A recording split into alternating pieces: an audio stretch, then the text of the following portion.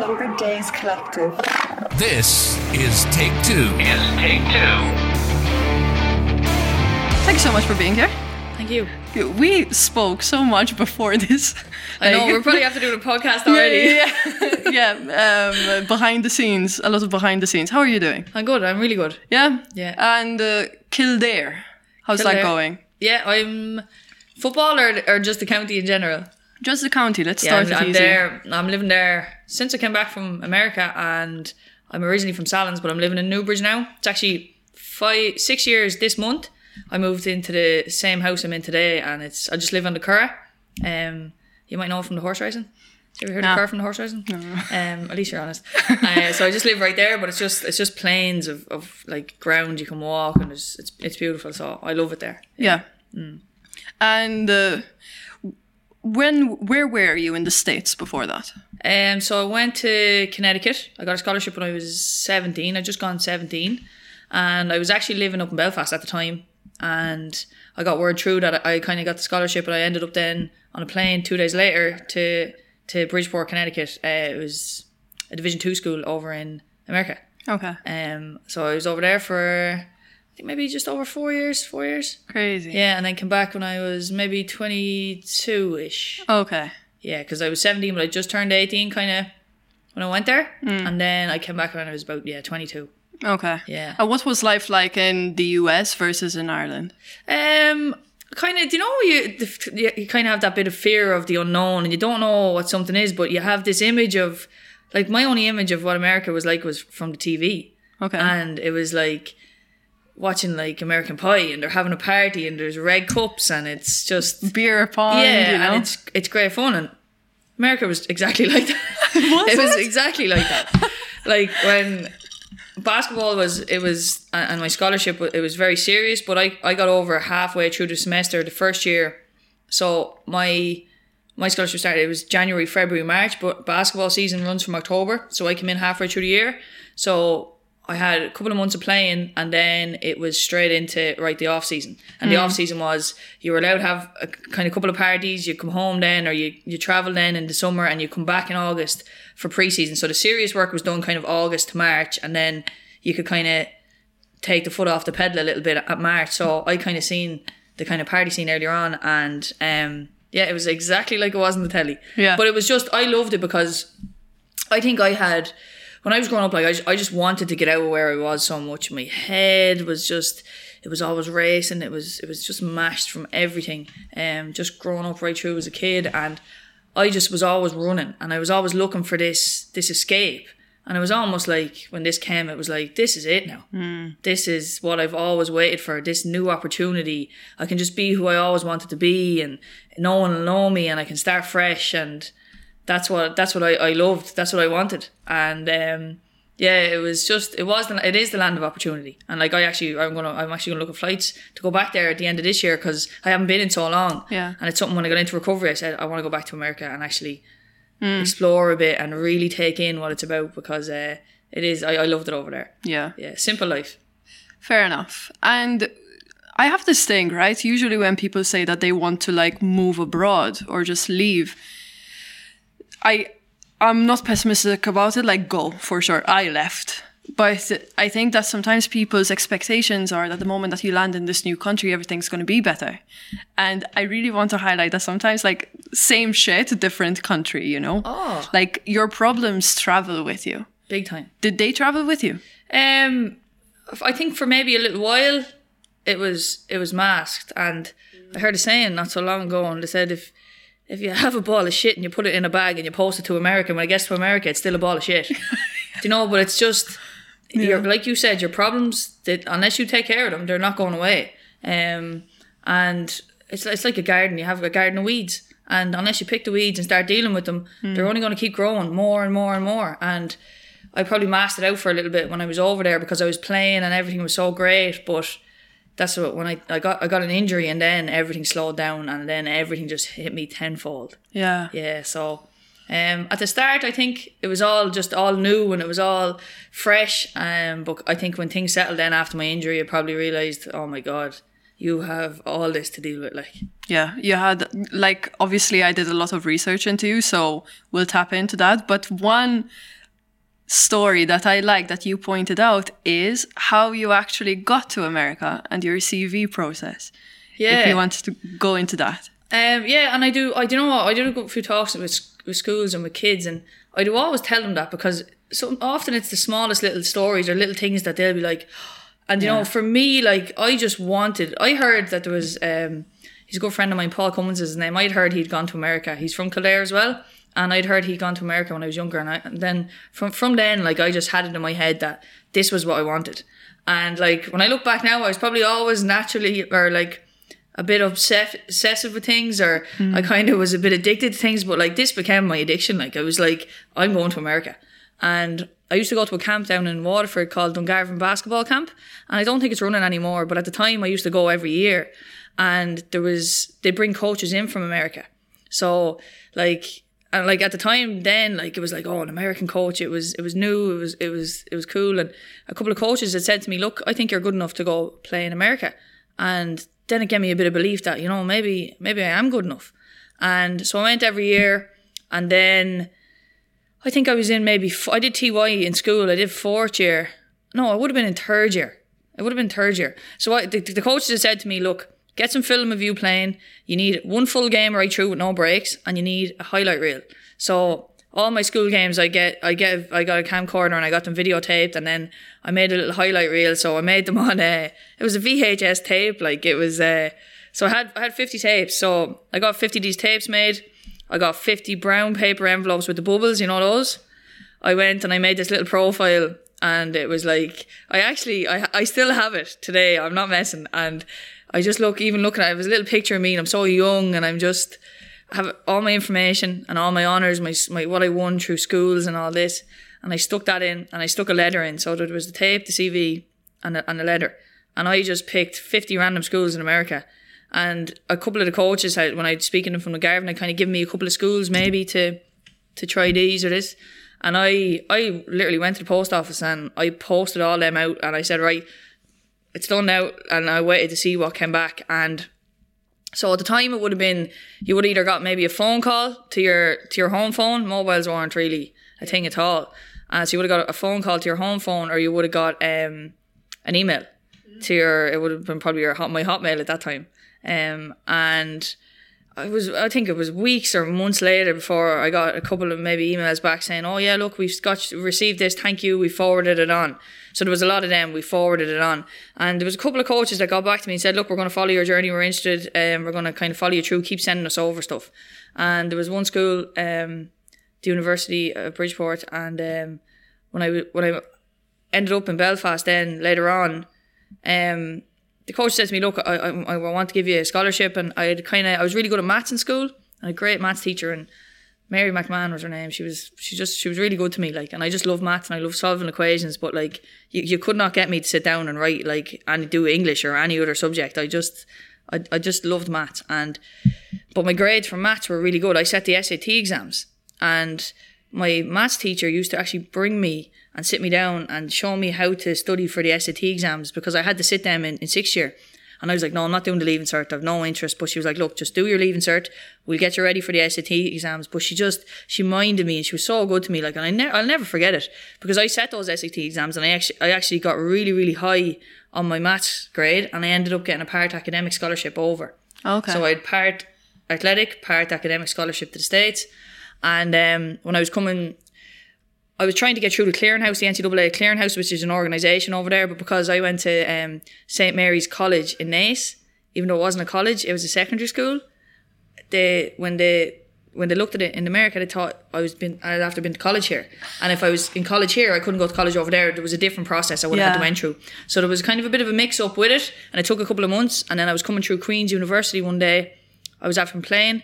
I was up there practicing, and I was walking home through Queen's. I had a phone. I remember getting a phone call off the coach, and he said, look, the clearinghouse are after clearing you. I need you here in 2 days. And I flew over then. But it was just determination, and I was tunnel vision that I was making this happen, you know. And when I look back, like, and think about it, it's probably insane. Like, I don't really think, did you ever look at or go through something and you kind of just, you don't really realise the magnitude of something or what you've just done until years later, and you look back and you say, Jesus, like, I realised that, but I was just so determined to get there. There was nothing stopping me, and it's like the power of human power. Like, it's incredible. Like, yeah, you would be in automatic mode in that moment, where it's like the no's not even brush off you, but it's like you're so determined on a yes in that moment in time that it's like, it happened to me as well, but like the moment that you get a yes, you don't even think of any other consequences or anything that's going to happen. No. It's just like, yeah, I'm desperate. I'm there. Like, I'm going to be there. You know? Like the power of visualization, I think, is huge. Or do you, like, now, like, speaking of you at this point in time, would you, like, look into manifestation and visualization? Oh, yeah. Yeah? Law of attraction? Big into it, Yeah? And I remember actually, my brother actually gave me The Secret, actually, a few years ago. And he's like, read this, I read it, it's great. Like, my brother's, he's real open-minded as well, and we get on great, and he's a great guy. And I remember he gave me that, and it was like, it opened my eyes to, because like, I used to be like that when I was younger. And then you go through life experience, and life knocks you down a little bit, and I think you get down and you kind of get a bit closed-minded, and then sometimes like you read a book and it's all of a sudden it opens you up again, or someone says something to you and it gives you a bit of inspiration again. And I remember reading The Secret, and I remember, oh look, I've lost this little bit of magic in me. Yeah. And I think I've learned in recovery as well, like I have a little like routines I have to go through daily, and I do that because some days I could wake up and my head could be a million miles an hour. But I know that if I have those little routines that I go through, I can settle me, and I can kind of ground myself again. And I think one of the things that I did and I constantly change is I have a vision board, and I made it, and it was a cork board. I think the best things I've ever bought in my life was probably the cork board I got for a vision board, and a whiteboard I got in Tesco for €3, because I was able to visualize and start creating a future. Because for so long, like, I never imagined me with a future. I always thought in my own head, well, you're not going to be alive then, so don't be worrying about that, or you're not going to make it past 30. Like, I had this thing in my head that I wasn't going to live past 30. And when you start creating vision boards and you start writing down goals and things you want for the future, like, that's the magic. And I never did that only until maybe 2 years ago. And so I still have my vision board. Some of it, a lot of it's come true, and new things have gone onto it, but I haven't taken off what I've done. Okay. I've left it there to say, you know what, don't ever forget what you've already achieved, because I think we can be very hard on ourselves. And so I leave that open, and I add a couple of new things to it. And then I have a whiteboard that I say, right, look, maybe this week, what do I want to achieve? I want to do this.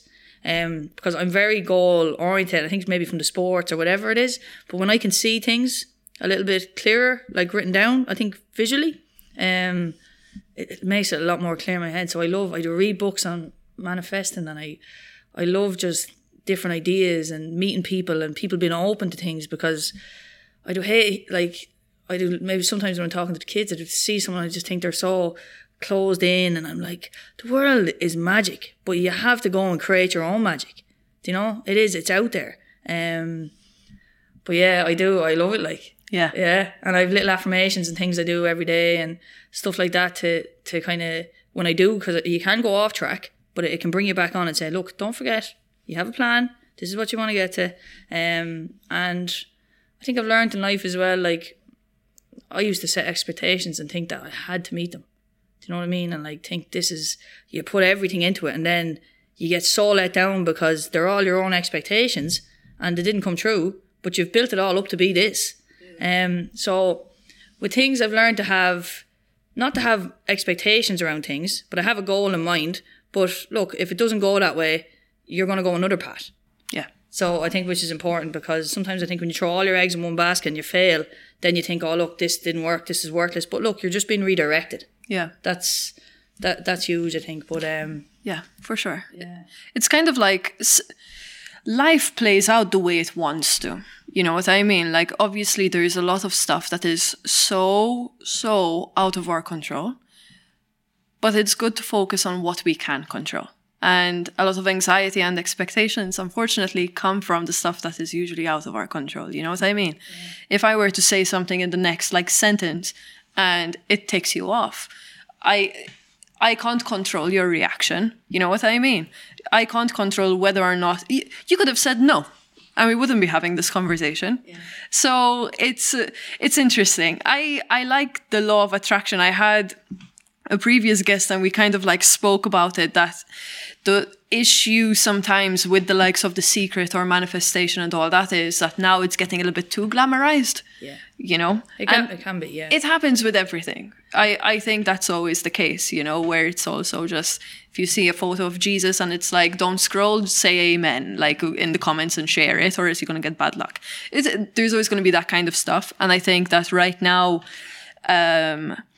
a lot of creators are kind of sharing the concept of manifestation without the tools and the training. Correct. I think maybe they're kind of throwing it out there, but not really going into, look here. Yeah. You have to do a little bit of work here. You can't just write down what you want, print it out, stick it on a vision board, and do absolutely nothing to achieve it. Yeah, that's the thing. There's a process, like, and it can't be something you just go to once and then don't go to. Every day you need to put your energy into achieving that, and like there's action required. Yeah, it's not just right, I'm going to write this down, I'm going to manifest this, it's going to happen, and I'm going to get all this money. Yeah, life doesn't work that way. No, it doesn't. I think I remember I read a book. It was the first book I ever read in America. My coach gave it to me. It was called John Wooden. Did you ever hear John Wooden? He's an old basketball coach. He used to coach UCLA. Okay. He coached him to 12 national titles. But I read his book, and it's his philosophy on life. And he didn't coach basketball players just for on the court or just for basketball. He coached them to be good men and good men in life. And I remember reading that book, and it was the first thing that really opened my eyes to like what's out there and what you can achieve. But it's kind of like manifestation, but it's not. It's about, look, if you have something in life, be a good person and work towards it, and you'll get it. I think like you said, people can like build it up to be this thing, and then people are like, oh, this doesn't work. But like, you have to stay with it, and you have to consistently be at it every day. I think consistency for things in life is key. People start something, that didn't work, and then they don't finish it. But like, we are what we consistently do. So I think there's magic out there, but like, it's not magic alone that will make things like that come true. Action is required. Exactly. Yeah. And I think that goes into like faith as well and all that. I had someone on that said life is usually hard work and serendipity, where luck comes in, magic will come in. Yeah. But you have to fucking work. Big time. Like, I don't think you get in life what you deserve. I think what you get in life what you earn. And like, often just because it is the way it is today, it's not always going to be that way. You know, and I think we face a lot of adversity and ups and downs in life, but like, I know, and I have a great belief that no matter what life throws at me, I'm going to be okay. Yeah. And I'm going to be able for it. And I've got that just in the last couple of years. It's just like a peace or serenity that, you know what, it's happening for a reason. I believe there's no such thing as mistakes in life, just lessons. And I do try and say, right, look, there's a lesson been thrown in front of you.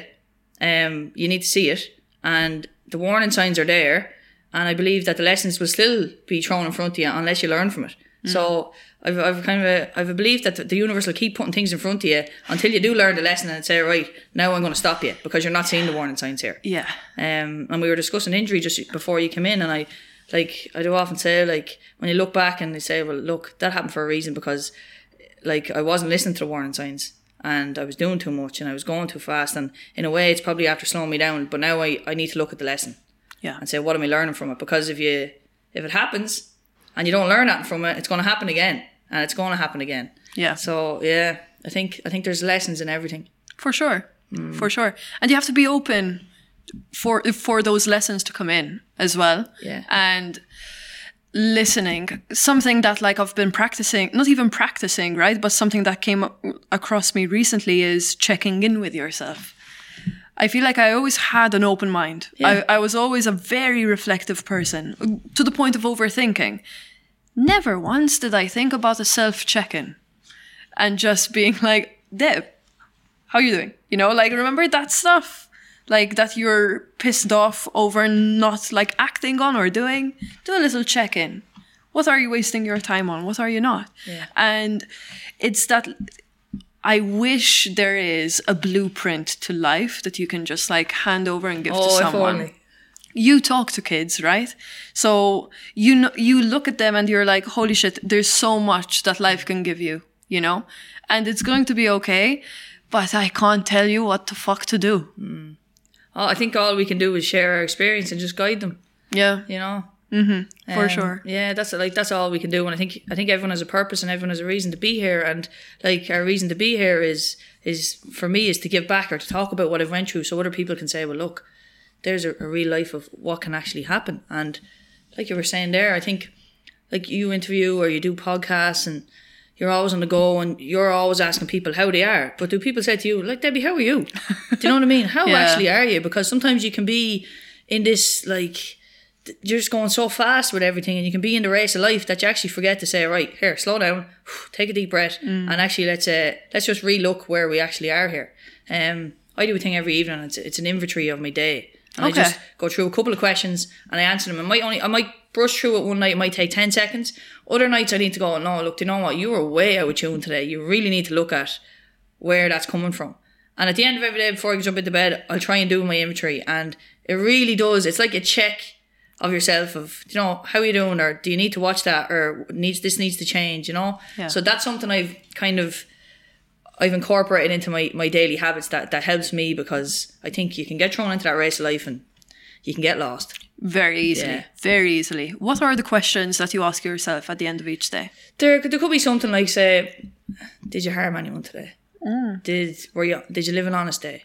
Like, that was something for me when I came to recovery that I really had to focus on, because I was so used to my whole life manipulating and trying to get what I drink or drugs or tablets or whatever it was. Everything was a big lie, and I was lying to this group to go to this group, and no, I wasn't out last night, I wasn't doing this, but you were, you know, every different group had a different mask, so to say, and I used to leave all this kind of different lives, and I think I learned to just be this one person the last couple of years, and it's been a huge relief for me, because like the truth needs no defense, you know, and that's why if I'm doing a talk or anything like that, like it's not, I don't feel any pressure. Or people say, do you not get nervous doing this, or doing the late shows, do you not get nervous? No, because all I'm doing is speaking the truth, you know. And that's one. So like I try, did you help anyone? Because I can be a selfish person, so I constantly have to say, right, did you think of someone else today? Did you do this? Did you send out a few texts even to say, how are you today? Or, you know, so that's even something I can do in my morning routine. I'll throw in gratitude there. I'll say, what are you thankful for today? Because like I have an injury at the minute, and we were talking about that, like the head takes off when you look at the what ifs, I can't do this, I can't do that. But sometimes you need to say, right, but look at the things you can do. Again, what's the lesson? Look at all the gratitude you have in your life. And I'm injured and I can't run. I have a scan tomorrow, but I'm waiting kind of on results. And you know when you're in limbo? Yeah.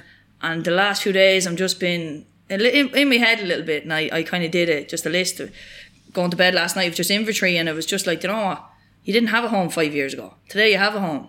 You didn't have family 5 years ago. Now you have people that always want to be around you. And when you write your gratitude, sometimes it can be like, right, okay, now I'm grounded again. Now I'm okay. And like, there's a war in Ukraine. There's like everything that's going on in the world, and your problems don't seem so big anymore. Yeah. So gratitude is one that's on it as well.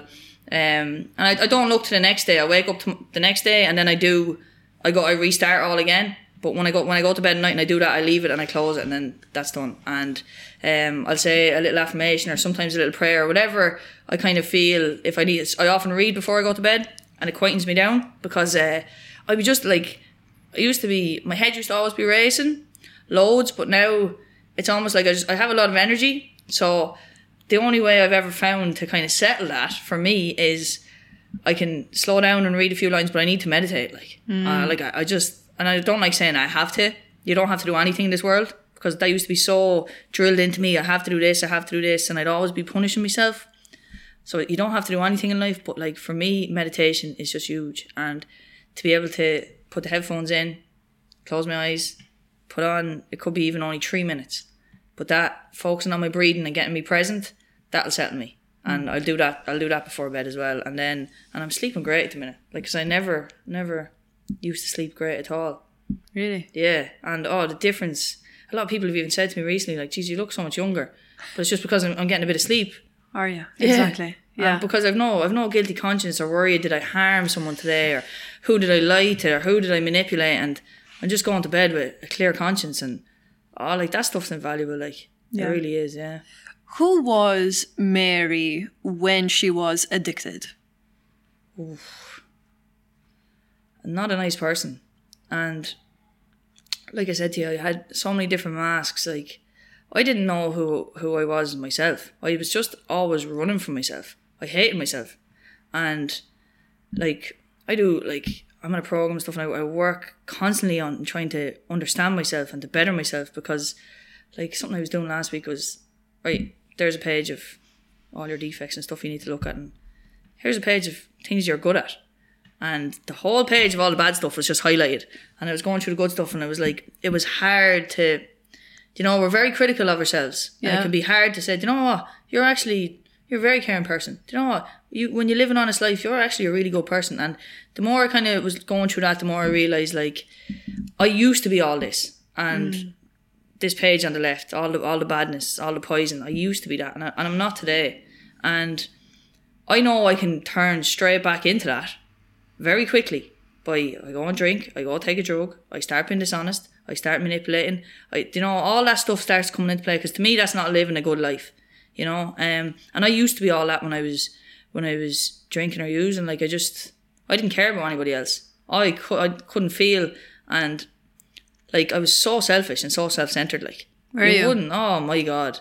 Like, and it wasn't until a long time that I realised that. Okay, I see. Yeah. Yeah. What was something that, like, not even that you regret, but what was just like a generic day for you during that time? Would you just like cut people off? No, like, say the last 2 years of my drinking, I was very isolated. Like, and when I came into recovery, like, people say, oh, you're selfish to the core and you're a really selfish person. I was like, I wasn't. Like, the last 2 years of my drinking, all I did was want to be on my own. Yeah. This was me thinking in my own head. But like when I came to the end of my drinking, like, I was sleeping on a mattress in a house with no electricity, and it was completely derelict. And I was only after been living in my car, and I had nothing. Like, and I was just waking up, cracking a can, and that was the start of another day. Wow. But like, if I didn't take something and I came through that, I was left with my own thinking. Like, I used to be the anxiety, I used to be so scared, and I'd take Xanax, Valium, I'd take tablets to calm me down, and it was just always a cocktail of things to just escaping from myself. Do you know what I mean? I was always looking for escapism in something, whatever it was. Were you numb? Completely. Like, yeah, I got that first feeling of that numbness after I got that injury when I was in the States, and I got OxyContin for the first time, and I chased that numbness my whole life. Yeah, that's what I wrote down, actually, because you hear a lot of situations, usually in America. I think Europe is a little bit more careful, let's put it that way. Yeah.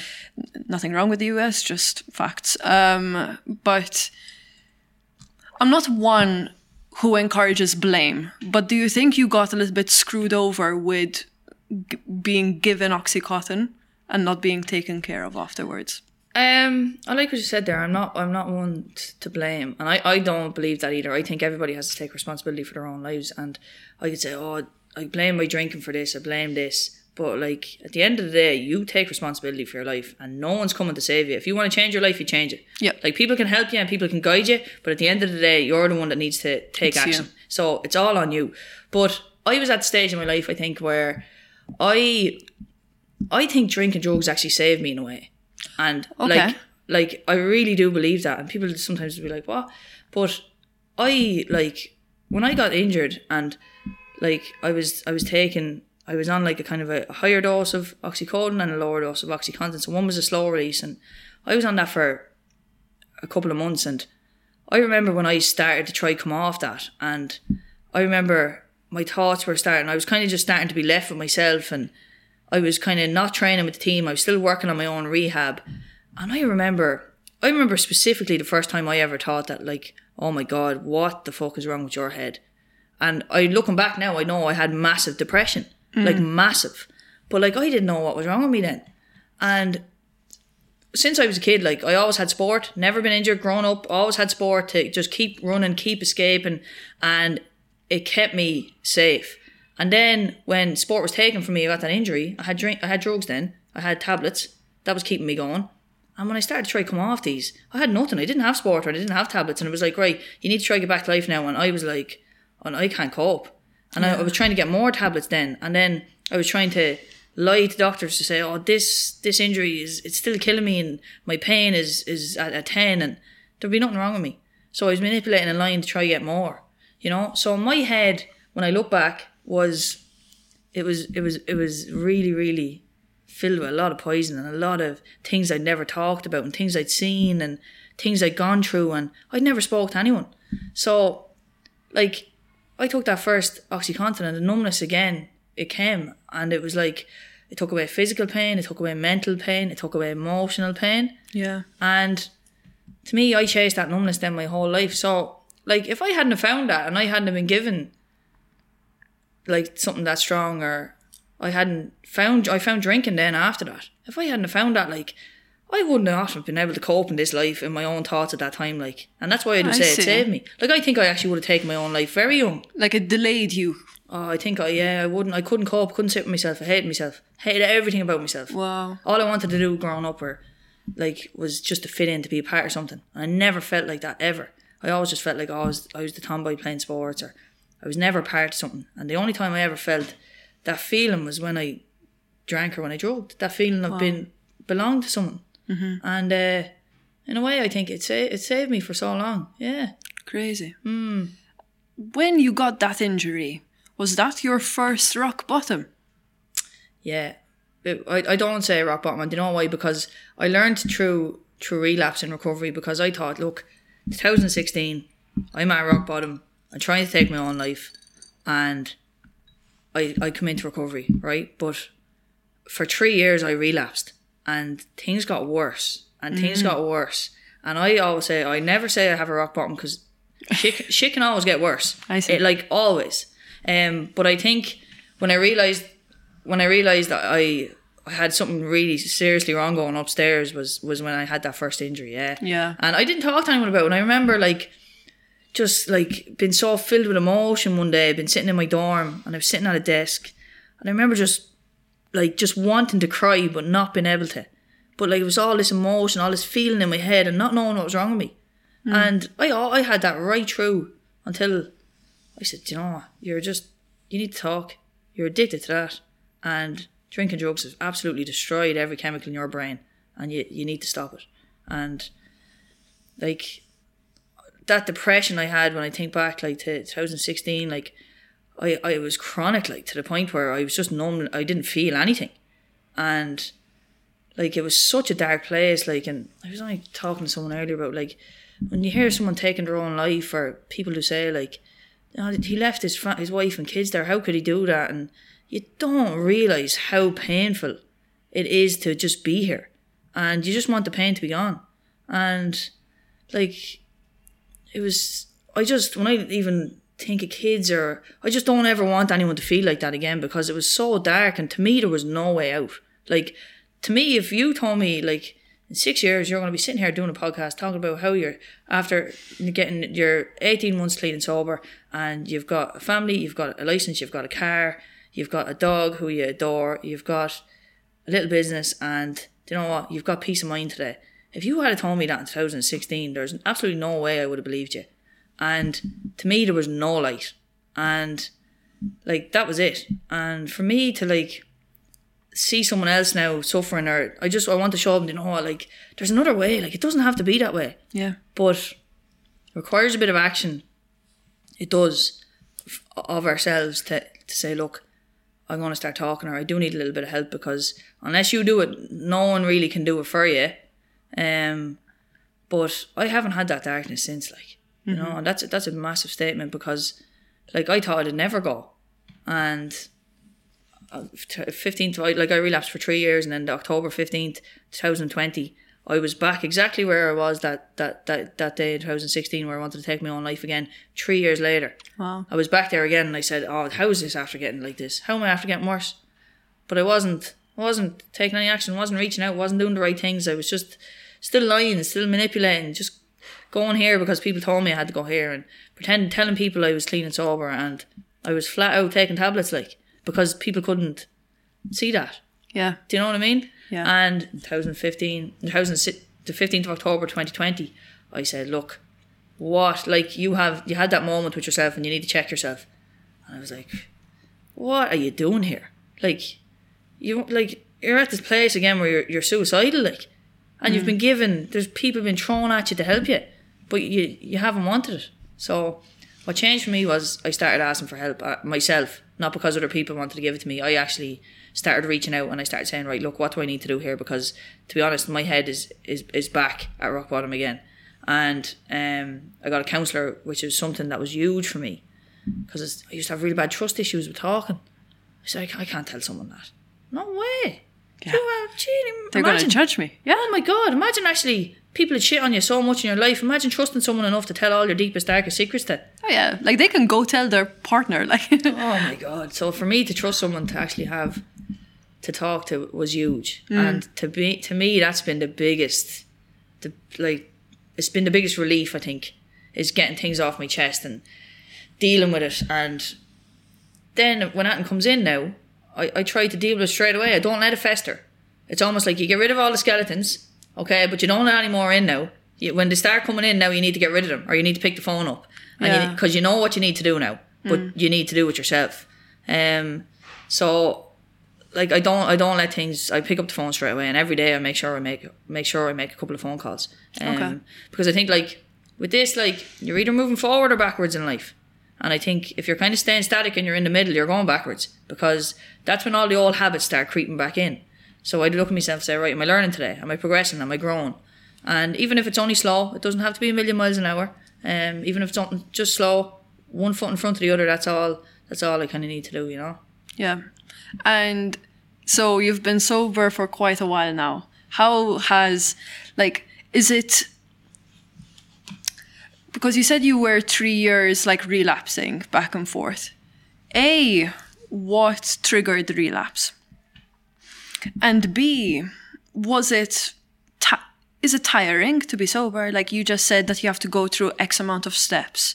Like, is it difficult to a certain extent for you? So, I came in 2017, sorry. I came in October 17, not 16. Okay. In 17. And so, like, it was literally like, right, you're in, right, you can't drink or you can't drug, and you need to keep coming to meetings. You need to I tried to get into treatment at the time, but for a different story for another day, but I couldn't. And after a day, I was like starting to sober up a bit, because I drank consistently every day at that stage. It was all not 2 years, it was shy of 2 years, but wow. I'd done that every day, and I was in those bad patterns, and like then it's gone. And like you had withdrawals, I'm guessing. Oh, like how were you? I was taking tablets to try and ease the withdrawals a little bit, but I was starting to come true to reality. Yeah. And I hadn't lived in reality for so long. And that absolutely was just the most fearful thing in my life, was to be left with my own thoughts. And I remember after the first day, I remember just looking in the mirror, and I was just like, no, I hated myself. Like, I couldn't even look in the mirror. Like, you'd wake up in the morning, I wouldn't look at the mirror even, like, to see was I okay. I'd just brush my teeth with my head down and just put on a jacket and I'd be gone. Like, I had no self-respect, no self-worth, no self-care. Wow. Like, at the end of my drinking, I'd get up and I'd be doing well to get to work if I had a pair of socks on, or if I had a pair of matching shoes on. I'd just keep the head down. And actually, I remember I was walking into work, and I was about 8 months kind of clean and sober, and I remember just looking up, and I was like, I'd never seen the walk to work I did before in my life.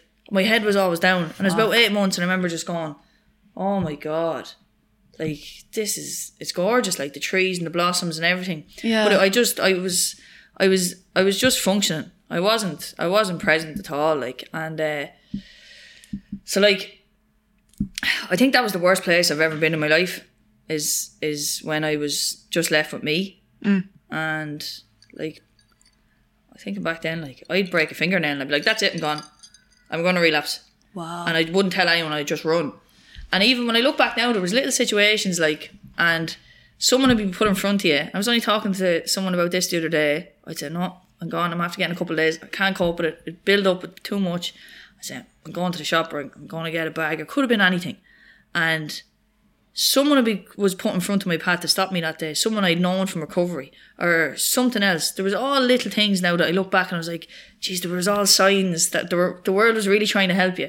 Yeah. But I struggled so much. So, And for 3 years, I did that. Like, and it got worse and it got worse. And I, like, even if I do kind of try and talk to people relapsing, and I just say, like, do you know, like, you don't lose your experience, because I learned from all them. So I'm 18 months next week, and that's still, I'm so early in recovery, like, you know, but like, since I was 6 months in, and I threw up a thing online, and just from the football and stuff, it was like, oh, I'm 6 months clean and sober, and it blew up. So my recovery's been really highlighted to the whole nation, and it has. It's been everywhere. So like, was pressure on? Like, do you feel the pressure? No, because I think if I had been at the stage maybe in 2017 where I came in and I was honest and I was like, I'm in recovery, I wouldn't have been able for the pressure. I see. But I knew this time that was it. I said, I'm done. I had no reservations. Whereas before, I didn't need a reservation. The smallest little thing, it'd go wrong. Someone would ring you saying, look, I need this, or you owe me this, and I'd be like, oh, jeez, I can't cope. And I'd go, and I'd be gone. So I had no reservations this time. So to me, I don't feel any pressure. Like, with anything, I don't really have a whole lot of fear today. And like, I was trying to think how, like, I don't be nervous, but like, I do always say, to try and pick up that phone that day to ring someone to say, I need a little bit of a dig out here, was hands down the hardest thing I've ever done in my life, and nothing has ever come close to it since. It was like, I can still feel it. Like, it took me, I remember saying, right, look, I think you might just need to stop drinking, stop the drugs, and maybe your head might sort itself out. And it took me 7 hours to make the phone call. I couldn't. It was like, you know, when you're going to do something and... It's hard. Yeah, it's so like, hard. Nothing's ever matched that fear inside me. So I knew this time when I tried to get clean and sober, I knew I was done. So I don't feel any pressure from it today. And I think I know myself like that. I want to live this life. I don't ever want to go back to the life I had before. And your second part, like, do I find like it hard to stay sober or to keep to doing all it? No, like, oh my God, like, if I think, like, there's a saying, like, your worst day in recovery is still going to be better than your best day back out in addiction. I see. Okay. Like, I love that saying because it's so true. Like, when I think, like, not to having the crack and been out, but where my head was back then, like, all the money in the world, if you offered me every bit of money in the world and you said, just have one drink, I'd say, not a hope. Good luck to you. I wouldn't trade what I have going on in between my ears today, because it's a bit of peace, and I've never had that, you know. And just to be able to be there for people, or to have friends, like, and people that care about you, and just little things like that, like, all that'll go. Because see, I go drinking, I couldn't understand why people wanted to come home, or why there was, where's the after party, or people be going home on a Monday morning to start work, and I'd be saying, going to the early house saying, alright, let's go, like, do you know what I mean? I couldn't stop. And for me, I know some people can stop drinking and that's it, or they can go out and have a pint and they learn about themselves. For me, I just can't. Like, I'm too obsessive about things. Yeah. And like, I can't have one of something, and I need to really watch myself with that, not just with drink or drugs, but every area of my life. Like I said to you, like, you can look for escapism in anything. Money, like attention, social media, everything. Food. Like, when I first came into recovery, I just couldn't stop eating sugar because it was just, you know, it's just little things like that. So you look for an external force or something external, but it's just looking to fill this internal void that you have in you. And like I said, like, meditation for me has been great, because that really fills that, you know. And I wouldn't trade the life I have today for all the money in the world. For sure. I'm glad. I'm happy to hear that. I think sometimes the stories are usually not even highlighted, but like, it is the general narrative that, like, people want to get better, people are in a rut. And it's very rare that you hear someone say, like, listen, I'm doing grand, you know, like life is good for now anyways. So it's actually so nice to hear that. The thing is, I know as well that if I take the foot off the pedal, I know I can get very sick up here very quick. But so, like I said to you about habits, like, I can't just pick a day where I want to do that and, right, I won't do my program tomorrow, I won't go through this tomorrow. Like, I consistently need to do stuff. Yeah. And I think that's important as well. Like, when I slow up on this, I think it's almost like my addiction just comes back tenfold. So I need to keep my recovery moving. Like, do you think the discipline of sport helps you out in that?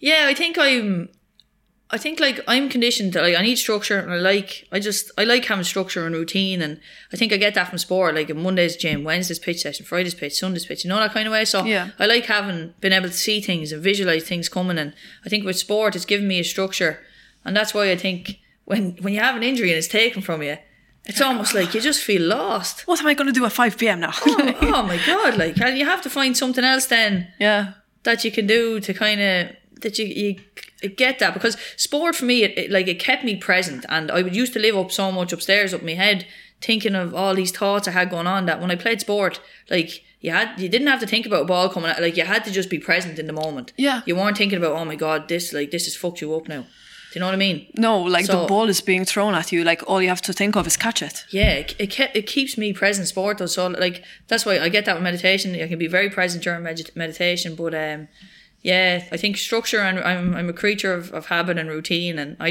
know that works for me, and there's nothing wrong with it. I just run with it. Yeah. For anyone that knows someone that is going through an addiction problem, what do you think they can do to help? Like I said earlier, like unless someone wants to get well, you can't force them to get well. But I think like there's things you can do. Like sometimes we can often be so caught up in our own lives that we kind of don't see sometimes, oh Jesus, that person, when you look back, oh geez, they are struggling. And often it can be something simple as, you okay? Like, how are you all right today? You know, or here, come on, we go grab a coffee. And you know they're kind of not well, but like maybe going for a walk or something where they don't have to sit down in front of a therapist and say, oh look, these are all the problems that are going on in my head, but where it's a bit more casual, where you can say, look, come on, we go for a walk and tell me what's going on. Someone is very bad, like all you can do is listen. All you can do is be there and listen, because like unless someone wants to get well, you can't force them to. You really can't. But I think maybe just being a bit more kind of aware of if someone, like maybe you have an inkling that someone is struggling or that, maybe just, how are you doing? Are you all right? Or do you want to go for a walk, or do you want to go for a coffee? And not trying to get it out of them straight away, or not trying to fix everybody straight away, but maybe saying, oh sure, look, do you want to go again next week? Or just a little bit more maybe compassionate. And I think listening can be huge, like, you know. Yeah, I think a lot of people tend to get frustrated the moment someone refuses help, and they're like, oh, then fuck you. Like, I'm not texting you anymore. No, we can't fix anybody. We can only fix ourselves, but all we can do is just pass on what we've been through, our message to maybe guide someone, and maybe someday they will want it, and that's all you can do. Exactly. Yeah. When it came to the All Ireland, you drank 8 cans before the final. Yeah, that was 2016. That was 2016. Yeah, like I think back, like my thinking at that time was like, okay, you need to go easy tonight, that you're not going to that match Mangle tomorrow. Exactly. And that's what I wanted to bring up, which is you really never know what someone is actually going through. Like 8 cans is a shocker. And that was easy I for bought me. 8, but I drank 7 and I drank 1 the following morning. There you go. And I did, my thinking around it was, don't go on the bag, don't have any whiskey tonight, and you'll be able to play that match tomorrow and you'll be grand. Wow. And I remember that day, because I bought the cans and I was sitting at home, and like I said, I'm not going to the pub because I'll be seen. And like at that time, like it was an All-Ireland final, I said, Jesus, if I'm seen, I'll be shot. Like, so I said, I'm going to just drink at home. Like, and I remember saying, like, that should get me enough that it'll put me asleep, and then it'll get me out of reality, out of my own head, and I'll fall asleep. And I remember falling asleep about 11:30. I don't know why you know so much about that day, because my memory is shocking. But I remember I fell asleep about 11:30, and I woke up at 1:00 that night, and all I had left was a can, and I was like, oh my God, I had nothing else. Like, I think I actually ended up rooting out a few tablets that night, but I had nothing. I was like, oh my God, what am I going to do? Like, I wasn't getting collected till 8:00 the following morning, and I was starting to sober up a bit, and I was like trying to savour this can I had, but I'd been uptown on the Saturday, and I used to have really bad anxiety. I wouldn't go to shops, or I wouldn't do that. I'd only go in early when it was dark, or it was closing time and you wouldn't see someone. But I remember picking up a book that day. I don't know why, I just seen it, and it was a book by a Cavan goalkeeper, Alan O'Meara was his name, Mara. And I remember reading his book from 1:30 that night right through till I think about 7:00 the following morning, and I was just trying to savour this can. And I remember it was a book he wrote about his struggles with depression. And I remember reading this book, and I was sitting there drinking a can, about to go to an All-Ireland final in a couple of hours, and I was looking at the book, and I remember saying, that's wrong with you, that's what's wrong with you now. You have depression, that's all that's wrong with you. Yeah, that's it. There's absolutely nothing else wrong with you. You just have a bit of depression. And I remember reading it going, jeez, this is great, this is deadly. And tipping away, like, and when I look back at it now, like, I do just think, how mental was I? But I started, so I don't remember anything else of that morning. I just remember being in Crow Park thinking, I need to get out of here. I just didn't want to be there. Yeah. I just remember looking up, I think it was in the second half, and I just have a memory of just looking in the stadium going, I am stone cold sober here. And I was like, oh my God, get me out of here. And you played your best match, probably. Yeah. I did well that day, but like, yeah, it was almost like people say, to ask me, like, how did you play well, or how did you function as an athlete, like when you were consuming so much, like, and autopilot. Yeah, and you're going on adrenaline, and I think you're almost nearly so cautious to try and make sure nobody knows what's going on behind the scenes in your life, that you almost nearly, you play better because you're concentrating more, or you're trying to do this more, and do you know, it was almost like I was trying so hard to mask what was really going on that I was able to function, and I was able to play, you know. But I just couldn't wait to get to the dressing room, to get to my bag, to get tablets, and then get out, because I knew we were just going, and that was it. Yeah, that's all I could think about. Crazy. Yeah. Did anyone express concern within the sports team? I got a message from my manager, I think on the Friday or the Saturday, I think it was, and he texted me. I don't really talk about this, but he texted me saying, look, try not to have a tipple tonight. And I didn't know what a tipple was. I remember picking up my phone and going to Google and saying, like, Google, and I remember looking at it. Does this lad think I'm an alcoholic or something? Wow. And this was my thinking, like, and I didn't talk to that man for so long because of that. And, like, you were defensive. Oh, big time. Which kind of comes back to the honesty, like the self-honesty that you kind of spoke about before, where it's like, you knew. Yeah. And, like, I thought I had mental illness. Like, I didn't know what was wrong with me. Now, I knew I shouldn't have been drinking like that, and I definitely shouldn't have been taking drugs, and I definitely abused tablets. And I knew all that, but it was almost like people kind of, in a way, didn't really question me because I don't know, did they fear me or what, but I'd isolated myself from a lot of people, all I really had at the time was, like, my brother, and he lived kind of a good 30 minutes away, like, so I completely isolated myself. And, like, there was a couple of, I had a really good teammate, and she kind of asked me, like, why is there duvets and pillows in your car, or what's going on? And I kind of be like, I brush it off and change the subject, or just get on with things. But there was a couple of people that had, but I nearly got aggressive towards them, or kind of I shut it out, just complete denial and not wanting it to come to an end, you know, not wanting people to know the truth, what was really going on, because like if someone knew I was living in my car and I was going Kildare training and I was coming home and taking drink and drugs, and then I was getting a shower in the dressing room because I had no electricity then to the house I moved in later on, and people knew what was going on, really. Like, I knew people would have tried to get me help, and I wasn't ready at the time.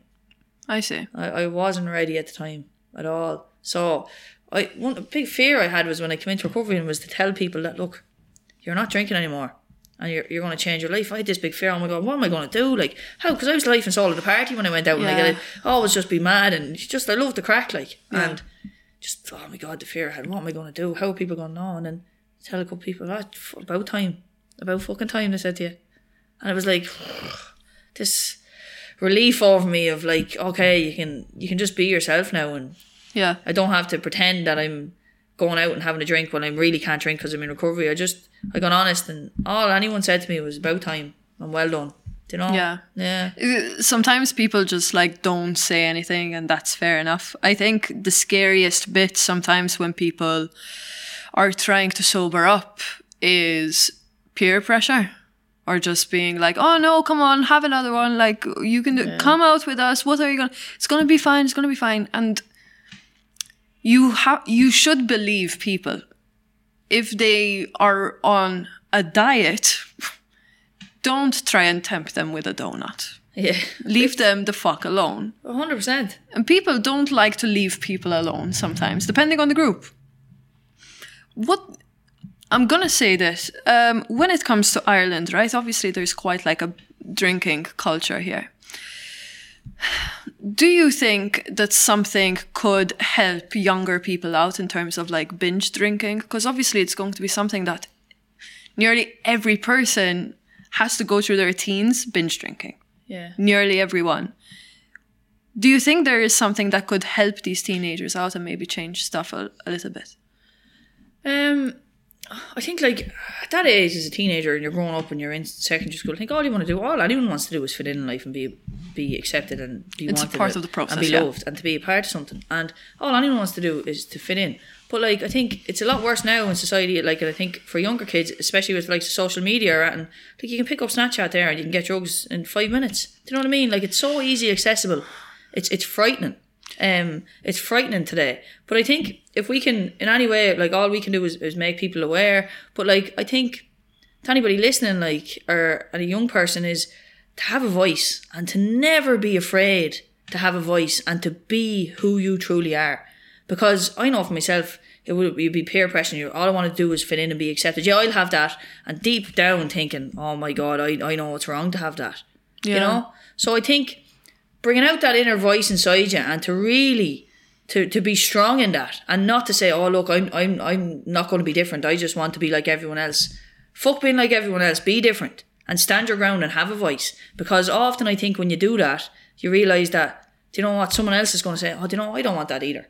And you can actually, you can pave the way for others. So I think that's huge. And I think at that age, like peer pressure is massive. And especially we grew up in Ireland, we're in society where drinking culture is just, come on, we go to the pub. Like that's the thing. Yeah. Like, you know, drugs surprised me so much over here when I moved. Yeah, it's like everywhere. It's everywhere. And it's so scary. Like it's so tough. Yeah, it is. It's frightening. And the thing with drinking is you can go out and casually have a few drinks. And I've nothing against people who drink. I go out now and I can have the crack with the lads. All my mates drink and I'll sit there, but I know that's not for me. And I've absolutely nothing against it. But I mean, you can take a bag, you can take a line, you can take a tablet, and you do not know what's in it. No. And your life can be over. Like I remember the first time I touched a drug, I ended up at the top of a bridge trying to jump off a river. And only a taxi man was passing and he pulled me off it. But I had a horrendous trip and like I could have been gone that night.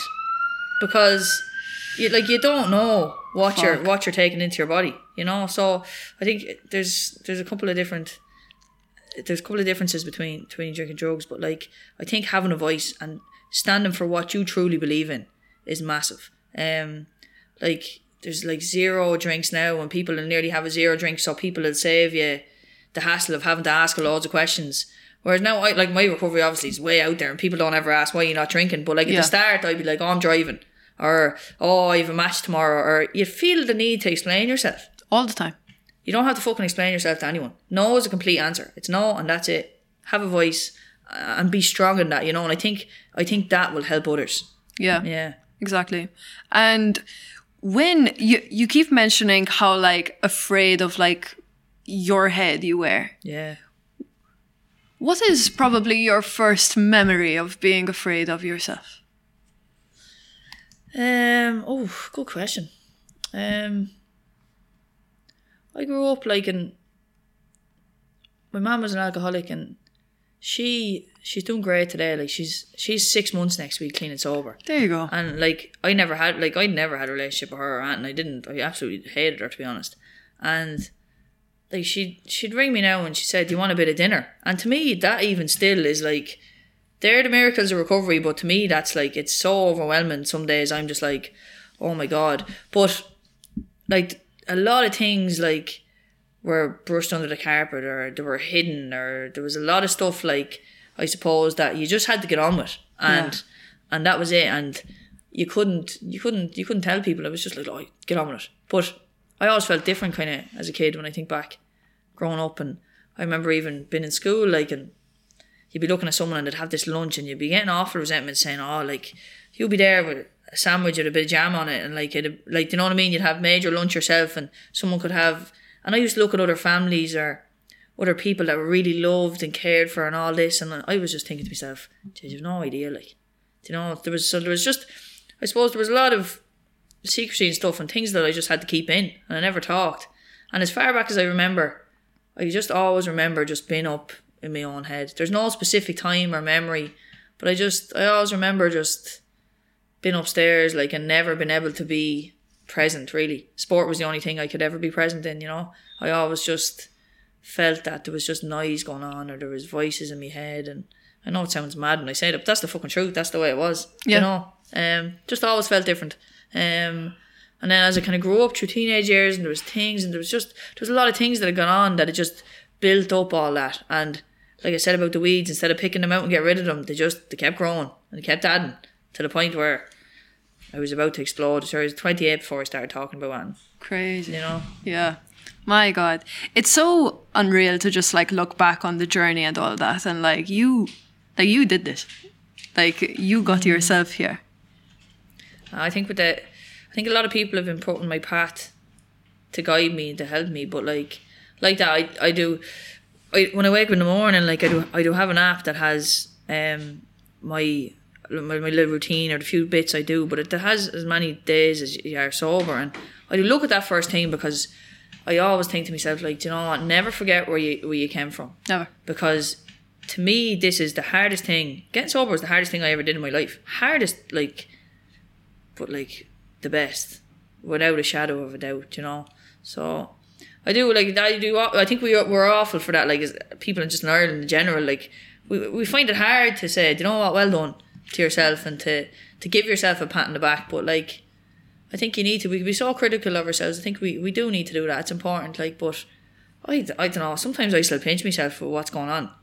Like, I don't know, like when I came into recovery, they used to say, like, do you know what, this is going to give you your whole life back, and a little bit more, and you're going to have your life back. And like, the life I have today is something I never imagined. Like, I really, like, I was planning on taking my own life at 30, and that was it, like. And I didn't plan on having kids or having a car or going on a holiday. I just thought, no, you don't deserve any of that.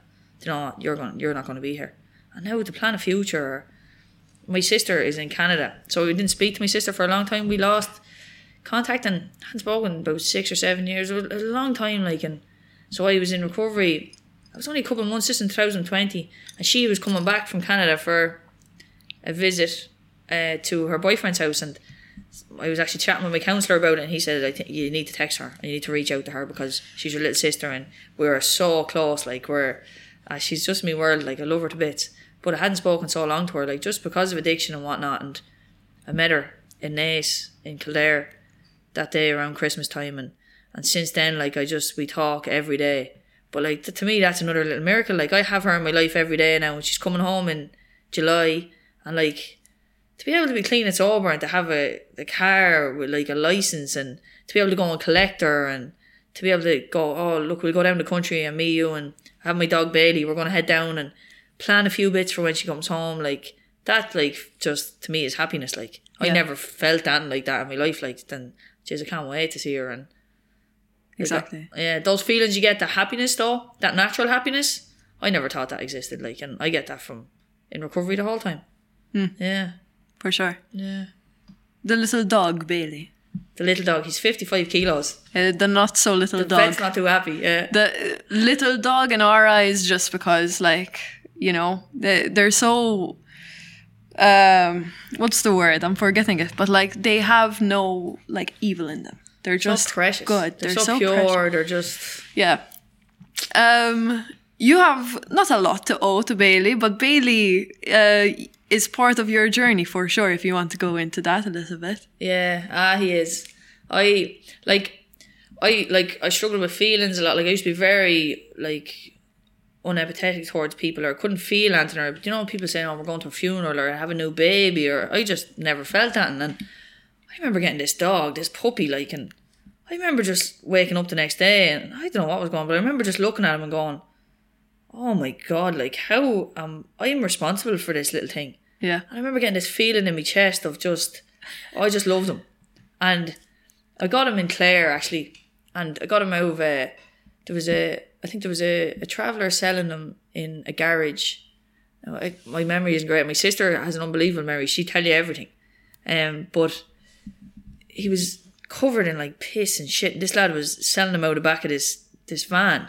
I remember saying, I can't go home. I can't like go home without him. Yeah. I remember getting him, but I woke up the next day and just remember put him in the sink and washed him up, and he was like a polar bear. I remember thinking, just where did this thing come out? Like, what is going on? But this feeling I had towards this little thing was just like, it was just pure love, like. And I'd never felt anything like that. Like, I could never give it, or I never felt I received it. And even like when I think back, like even like relationships or anything, like I'd be in a relationship looking to get out of it to go to the next one, because I was always just like, you're going to know too much now. I'm getting rid of you, and you're starting to ask questions now. I'm getting rid of you. Wow. And I never really felt, but with this little thing, I was just like, you can't talk. Oh my god! Like, but to this day, like nothing touches me like him. Like, it's just this love inside me, and like, oh my god! Like, I dread the day that dog goes, because I absolutely adore him. Like, but he kept me alive for so long. Like, he really did. There were so many days I'd wake up and I'd say, no. Like, I had repetitive thoughts of, I'm waking up today and I'm taking my own life, and that was for a long time, like a long time. And Bailey would have been maybe about 4 at the time then. Like, so for my last 2 years of so when he was kind of 4, 5 and 6, like, but like the only thing that'd keep me going that day was like, oh, you know what, I may get up because I need to let him out. And he'd be just sitting there on the bed beside me, like, and he just adored me. Even when I was sleeping in the car and we'd nowhere to live, like, he'd sleep in the back seat and I'd sleep in the front seat, and it never bothered him. And he just always wanted to be beside me, like, and I adored him. And I'd wake up and I'd say, you know what, who's going to mind you? And I didn't want to take my own life for so long, because I was thinking, you're just so attached to me, like, no, you'll die, yeah. You won't be able to cope. And that day in 2016, I said, no. I said, I can't cope with this anymore. Like, it was just so bad that day. I woke up. Now, I thought about it for a long time, but I decided that day, I said, no, today's today. And I knew when you kind of know you're going to do something, that's it. Like, you've made a decision and you're committing to it, and that's it. But I knew that I'd had them festering for so long, like, and I woke up that day, I said, no, today's today. That's it now. And I wrote a letter, and I knew I was going to get that the postman was going to come in, and he was going to see everything that no one else had to see, and anyone that my brother didn't, because he was only the kind of person I was close at the time. And I was going to ask my brother to mind bails, and I went for a walk. I said, I'll bring you for a walk in the car one last time. And we went down the car. So when you walk out of my house, it was right beside the car. I went for a loop around, and I had the jacket over, the head down. I had fuck off written across my forehead. Like, I was just in such a dark place, like soulless. Like, there was no feeling to me. There was just nothing. I was empty. I remember coming back, and we met this man just on our walk, and he had a little Jack Russell beside him. I'd never seen him before. Like, and I'd do the loop that I made sure I didn't meet people. And in the last little strip back to my house, you could have met someone. But I used to kind of go where I knew I'd be left alone. Like, and we were coming back around, and I just met an old man, and he just stopped me, and he was just, because my head was down, he just stopped me and he said, oh, look, Jesus, isn't that just a beautiful, beautiful dog? And now Bales he's gorgeous, like, and I remember just thinking, oh, like, he is, isn't he? Like, but my head was in such a dark place that day, I just couldn't see anything else. But the small little social interaction with that man, it just, I don't know what it was, it changed everything. It was like, amongst all the darkness, like, it was the tiniest little glimmer of light. And I was walking back up the road towards my house, and I just remember saying, like, no. I said, you won't survive. And I said, I need to ask someone to help me maybe, or tell me how they stop drinking so I can stop drinking, because that might fix my head. And still at this time I didn't think, like, you know what, everything else that's going on. I just thought maybe if I go ease off on the drink a little bit, maybe I'll stop taking drugs and stop abusing tablets. Maybe that, like, my head will kind of sort out a little bit. And if it wasn't for that dog, like, genuinely, I would not be here today, because it was the only thing that I'd wake up and I'd say, no, who's got, like, I have to get up out of bed because I have to give you a little walk, or who's going to mind you? Like, that was me thinking around it. And, like, he comes everywhere with me today, like, everywhere. We go to the shop, he jumps in the back, and he sleeps at the end of the bed, and he's so funny, like. But I just that dog taught me how to love, and I know that probably sounds mad, but I couldn't connect with that in my whole life. I could never connect, never feel. And if the only bit of connection I got was from a dog, like, it was a start, you know. But He's deadly, and it's unconditional love, and like he's never ever done anything wrong with me, or never. All he just wants is when you come in, a pat on the head, and just you walk out the door for 5 minutes and you come back in and just He's like, you here? He gives you he does this thing where the retrievers do it a lot, but he finds something to give you when you come back in. So everyone that comes into the house gets a present of a sock, and he drops a sock. But like all the gang, like all my mates and all the gang with the gym, they all love him, and we'd be working out and he'd be just sitting there in the gym up on the sofa, or I have a chicken as well, and the chicken does sit up on top of him and fall asleep, and the chicken yeah, we have a chicken called Beyonce, and he just barely be asleep on the floor, and the chicken does just walk across him, and he's a gentle soul, and I never felt that like I feel for that dog. Yeah, it's magic. Oh, I can't believe that you have a fucking chicken. I have a chicken called Beyonce. Yeah, I had a few ducks, but they flew away. Someone told me that your man told me that their wings were clipped, and I looked out the window one day. We had 2 little white ducks called Squish and Squash, and one day I just looked out and they were just flying. I said that was it. All right, their wings are not clipped. They're not clipped. They're gone. So I have Beyonce the chicken. How's she? She's great. She's laying again the last couple of days. So. But like I loved, everyone does laugh, and they get like great crack out of it. I just love a simple life, like I love it, like, and I'm gonna like my future is me and Bales, and we're just in a log cabin somewhere with a little bit of a farm and just a quiet life, and to me that's the goal, that's the dream. It's so amazing to see like someone's journey going from utter chaos to like wanting and being comfortable with peace. So many people are so scared of themselves and their own thoughts, and I do think that technology right now has a massive role to play with consistently distracting us. Yeah. Sometimes you hear about dopamine detoxes and stuff, but a dopamine detox scares the shit out of me. So like I feel like we're never alone now, so then like being across someone that like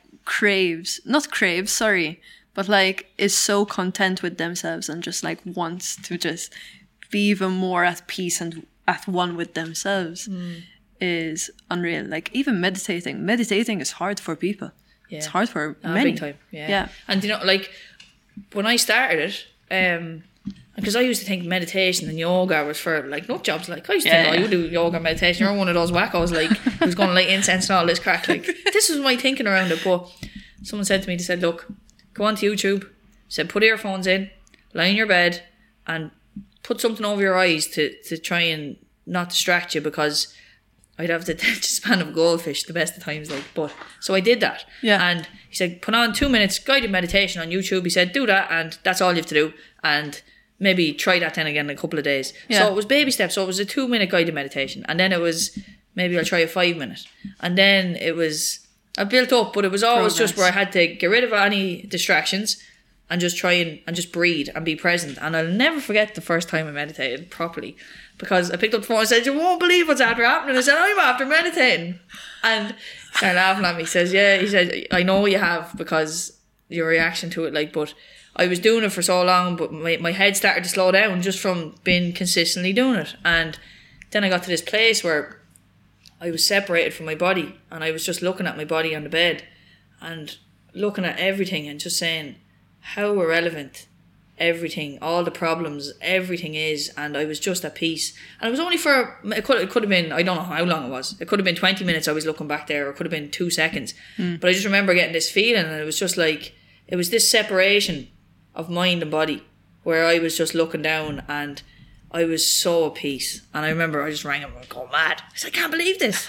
I said, look, you might not always get that, but when you consistently do it, you'll get it a little bit more often, and that can be your little. So that's me safe space today. Like, I know if I'm after having a mad day or something's going on, get into that meditation, even if it's only for 10 minutes. Recharge the batteries, rebreathe, let everything settle, and refocus again. And that gives me that. But that's almost like, that's my safety net. And like, imagine now that I actually have that I never had anything in life. Yeah. But like, I know that from that, I get this peace and I get this calmness that I never got anywhere else. But that's how it started. It just started from headphones in, eyes closed, 2 minutes YouTube, and now I know which meditations I want to get now. And there's even some great, like, say in a day I say, oh, look, I want to be creative today, or I'm looking for a little bit more there. I'll even throw on like a manifestation meditation, and I'll say, right, get out that vision board again, or whatever it is, you know. Or some days I might struggle with anxiety a little bit because I still get that a lot. And there's meditations for anxiety, and all of a sudden it's... Yeah. Gratitude meditations as well. Like there's so many. It's a library. Yeah. A library. And you'll find the ones that work for you then.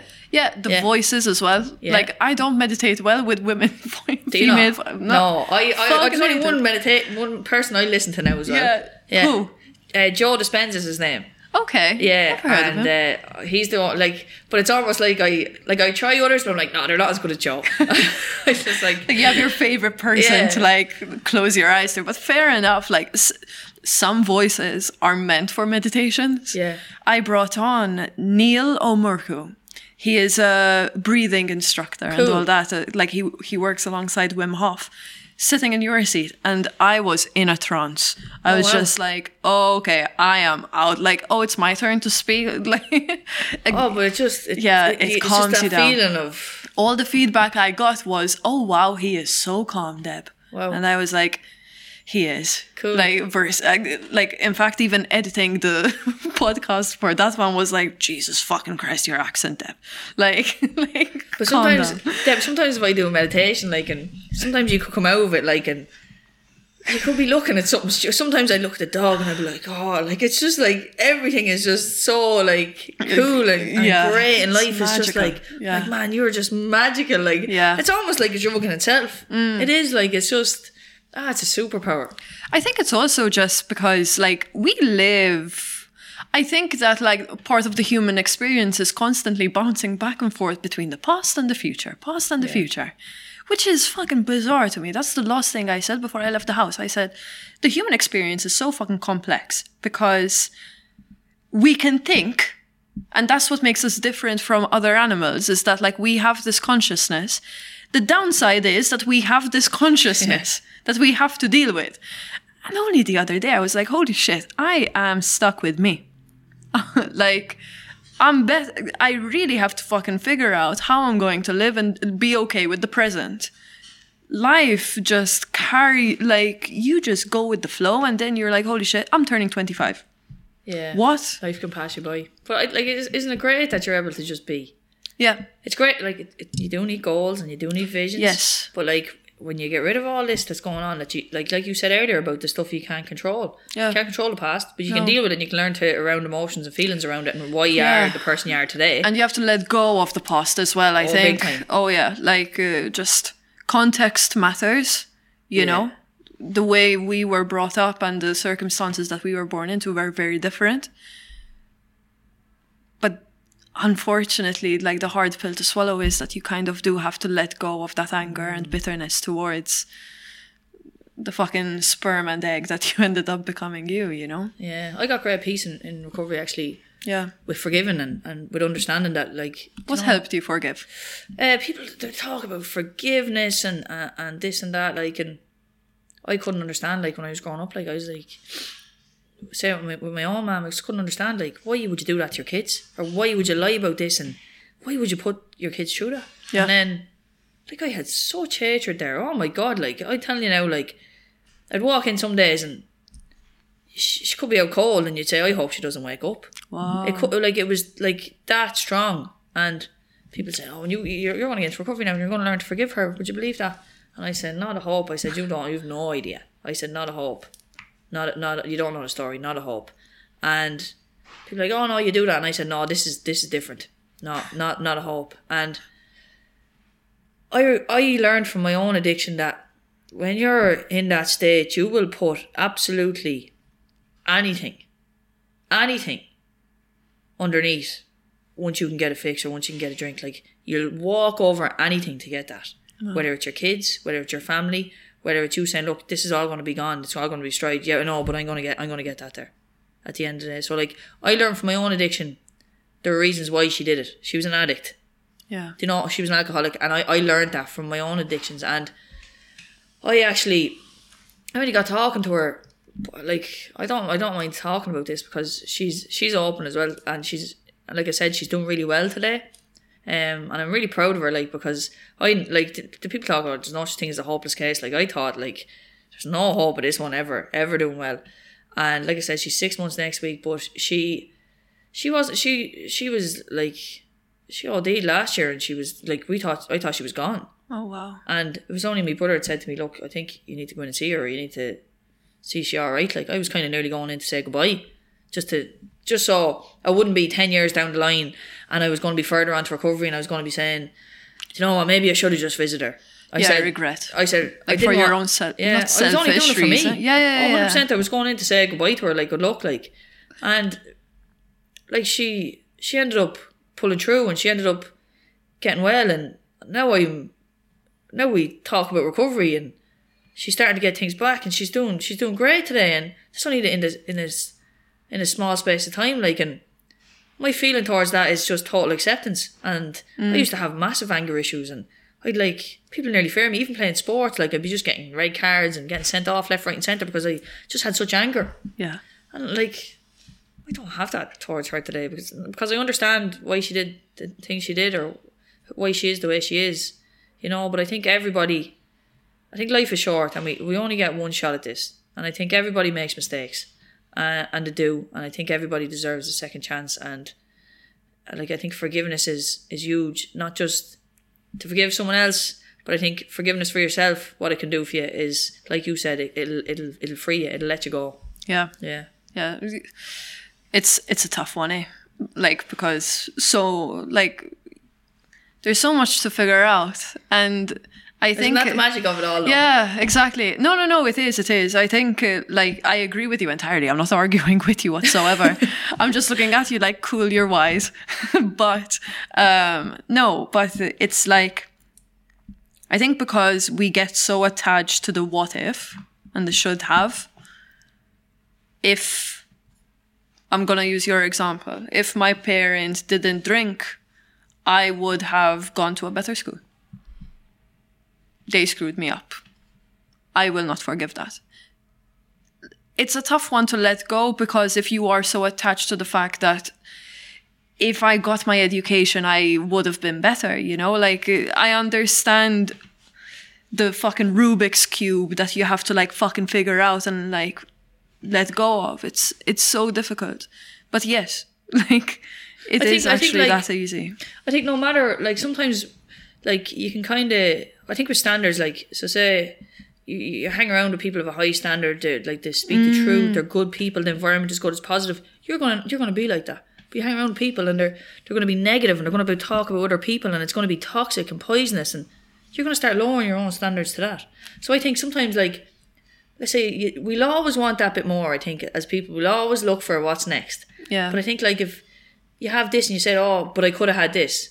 But what about if you had this, and the life that you had, somebody else would look up and say, oh my God, imagine I had that life, that privilege to do this. Yeah. You know, and I do think, like, people said, you live a life of regret or anything like this, and I said, not a hope. Because if one little thing in my past has changed, or I regretted something, or I wished it was different, I wouldn't be here today.